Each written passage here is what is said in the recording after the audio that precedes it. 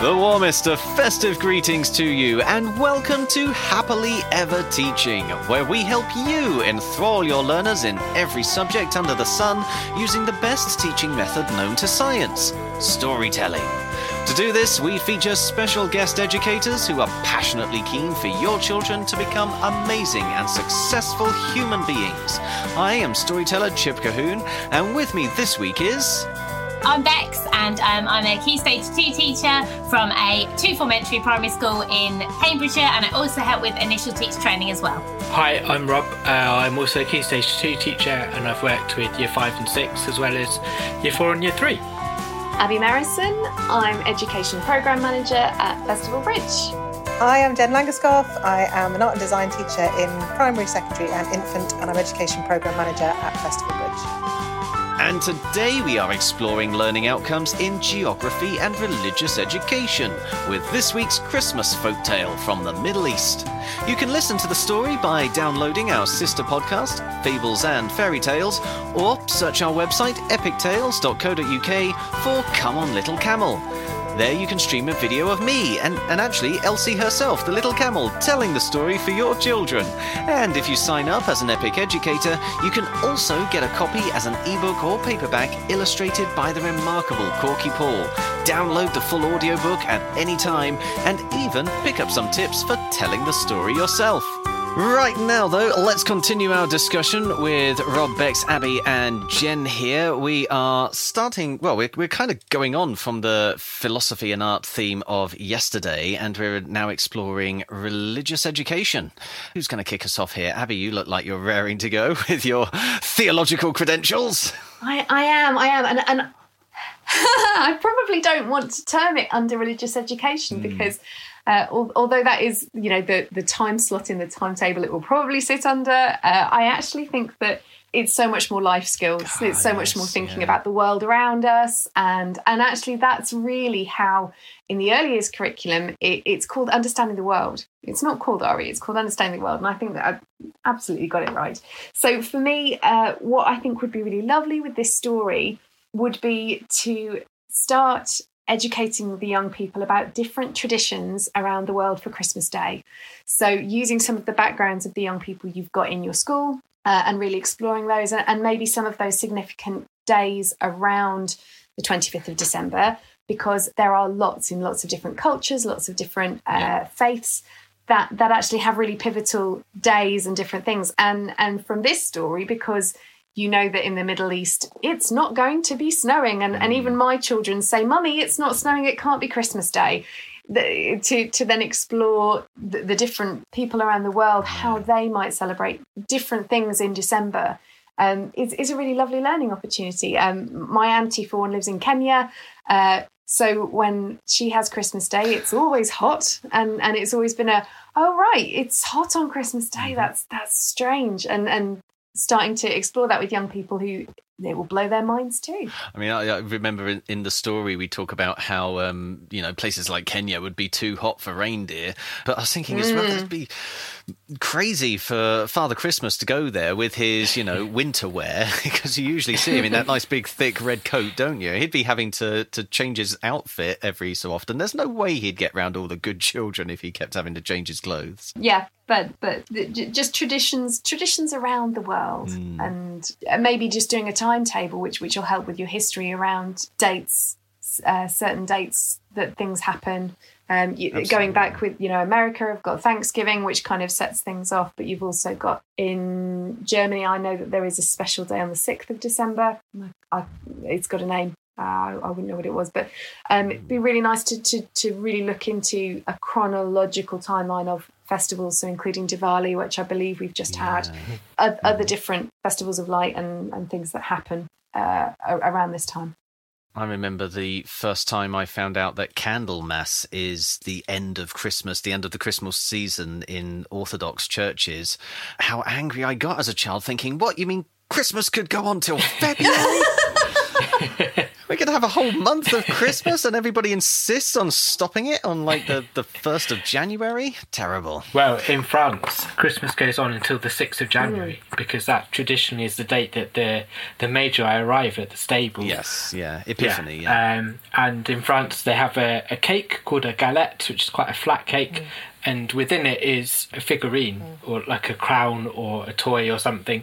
And whoever gets that piece is the king or the queen for the day. Similar to we do with Christmas puddings sometimes. Yeah, putting the coin in, yeah. Yeah, in Denmark they have the same as well with little, they have little gold pigs, they're meant to be.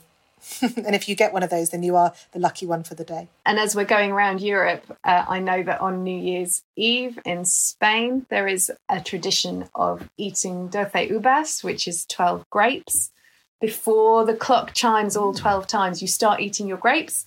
It's a terrible choking hazard, I think, but you're supposed to get all, and it will give you luck if you eat all 12 grapes before the last chime of the... So there's all kinds of... All of these are yes. choking hazards, aren't they? Food. But makes me think you definitely can count your lucky stars if you get them and you don't choke. But there's so many really rich, different traditions just across Europe, but you know, across our world, even if you just honed in on 1 month or just the season that we tend to talk about as the Christmas season. So there's lots that you could teach. You could really be led by the young people in your school and really exploring the traditions that you have so that lots of people can have that understanding and about different cultures you've got in your school. There's also something about a discussion around what does a coming together for a day, whatever your religion, what does that mean for a family, or what does that mean for a community? And you could really pull apart the kind of key concepts, the philosophical concepts in that. So it doesn't matter. It's not it's not exclusive to Christianity or Judaism or whatever it is. But what does it mean to kind of come together on a special day and eat special things and take part in special activities? It might depend on the size of your class, but do you think it might be possible to actually allow every child to sort of dictate what the celebration is going to look like? Probably not making myself clear, but I mean, if you had one child who comes from the Middle East, for example, and they've got their own sort of idea of what Christmas would look like, you involve all of your class in their celebration of Christmas for, the first hour of the day. And then maybe after lunch, if you have a Jewish child in your class, you can experience what a Jewish winter festival would be like. Likewise, you could have a celebration of Diwali. You might have, even if you've got some children there who are atheists, what does Christmas look like in their house? Let them, as an activity, explain to all of the others what this would look like, and then have them all share it together. And of course, just then being very, very aware of the community that you serve, because if you have got any Jehovah's Witnesses, they don't celebrate birthdays. I was going to say that, and it's or Christmas or in those ways to have. So again, it's the why don't you? What do you do instead? How does it benefit you for not having those?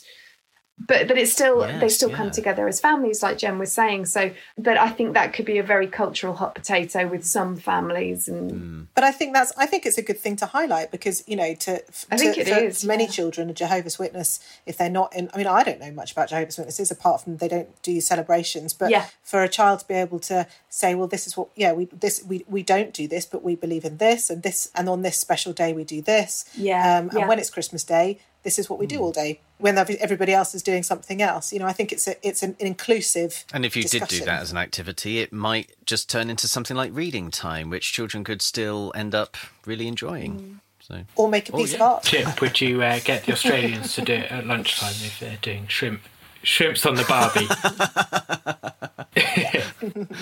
Certainly. Well, Rob, let's hear your RE for ages 7. Well, where are you taking RR? Is it a whole of? So I was kind of looking cross faith, like all religions, thinking about journeys and pilgrimages, because I know a lot of the Abrahamistic, the Christian, Jewish, Muslim, involves a pilgrimage of some kind, and just kind of exploring where you can go on a pilgrimage, why you might go on a pilgrimage, how you feel before and after. I was going to link it to some geography as well, and one of our fellow bloggers, Helen, and say we could make some maps of the places that you go on these places and think about that. But yeah, I think that it would be a wonderful opportunity, again, to explore the different beliefs that you have within your school or your class. Is there a pilgrimage which is linked to your religion? And what does it involve? How long does it take? Again, it's not only exploring your own beliefs, but it's thinking about the community that you live within and understanding what they believe in and how they feel and different things that they do. Yeah, it would make a good display as well, I think. And a good chance to explore how your surroundings influence your cultural celebrations as well. You know, we've already talked quite a few times in this podcast about how your surroundings and your geography influences the stories that you create and tell. And I think that's just as true for cultural celebrations. I mean, Elsie is a prime example of that. You know, she's the one who delivers the presents over there because, yeah, you wouldn't have a man in a thick suit flying around with a reindeer. Yeah. I think the idea of journey is a really interesting one as well, because even if you have never considered what a pilgrimage might be like, everybody's been on a journey, whether it's walking from school to home or home to school or driving in the car somewhere or going on an aeroplane. We can all identify with a journey of some sorts, and then to think about what does a journey mean? Where does it start and finish? What do you feel on that journey? What happens on the journey? I think would be an interesting one. Well, speaking of journeys, we're going to have to say cheerio to Jen now of your flying visit to our Christmas party, but we really have enjoyed having you here with us, and thank you so much for all the value you brought. It's been amazing. Proper Christmas present for us all. Thank you very much. It was nice to see you all. That's all we have time for today, folks, and indeed this week. If you try out any of these ideas, or if you'd like us to help you teach a topic you are soon to cover with your young learners, let us know on social media using @TeachHappily, or leave us a review using your favourite podcast app. Please also share this podcast with your colleagues and help us start a story-led revolution in classrooms around the world, so children everywhere can enjoy effective and lifelong learning. We'll be back next week so Elsie can help us plan lessons in history, physical education, computing, drama, mathematics and science. But right now, it only remains for us to say cheerio, and we hope to hear your story soon.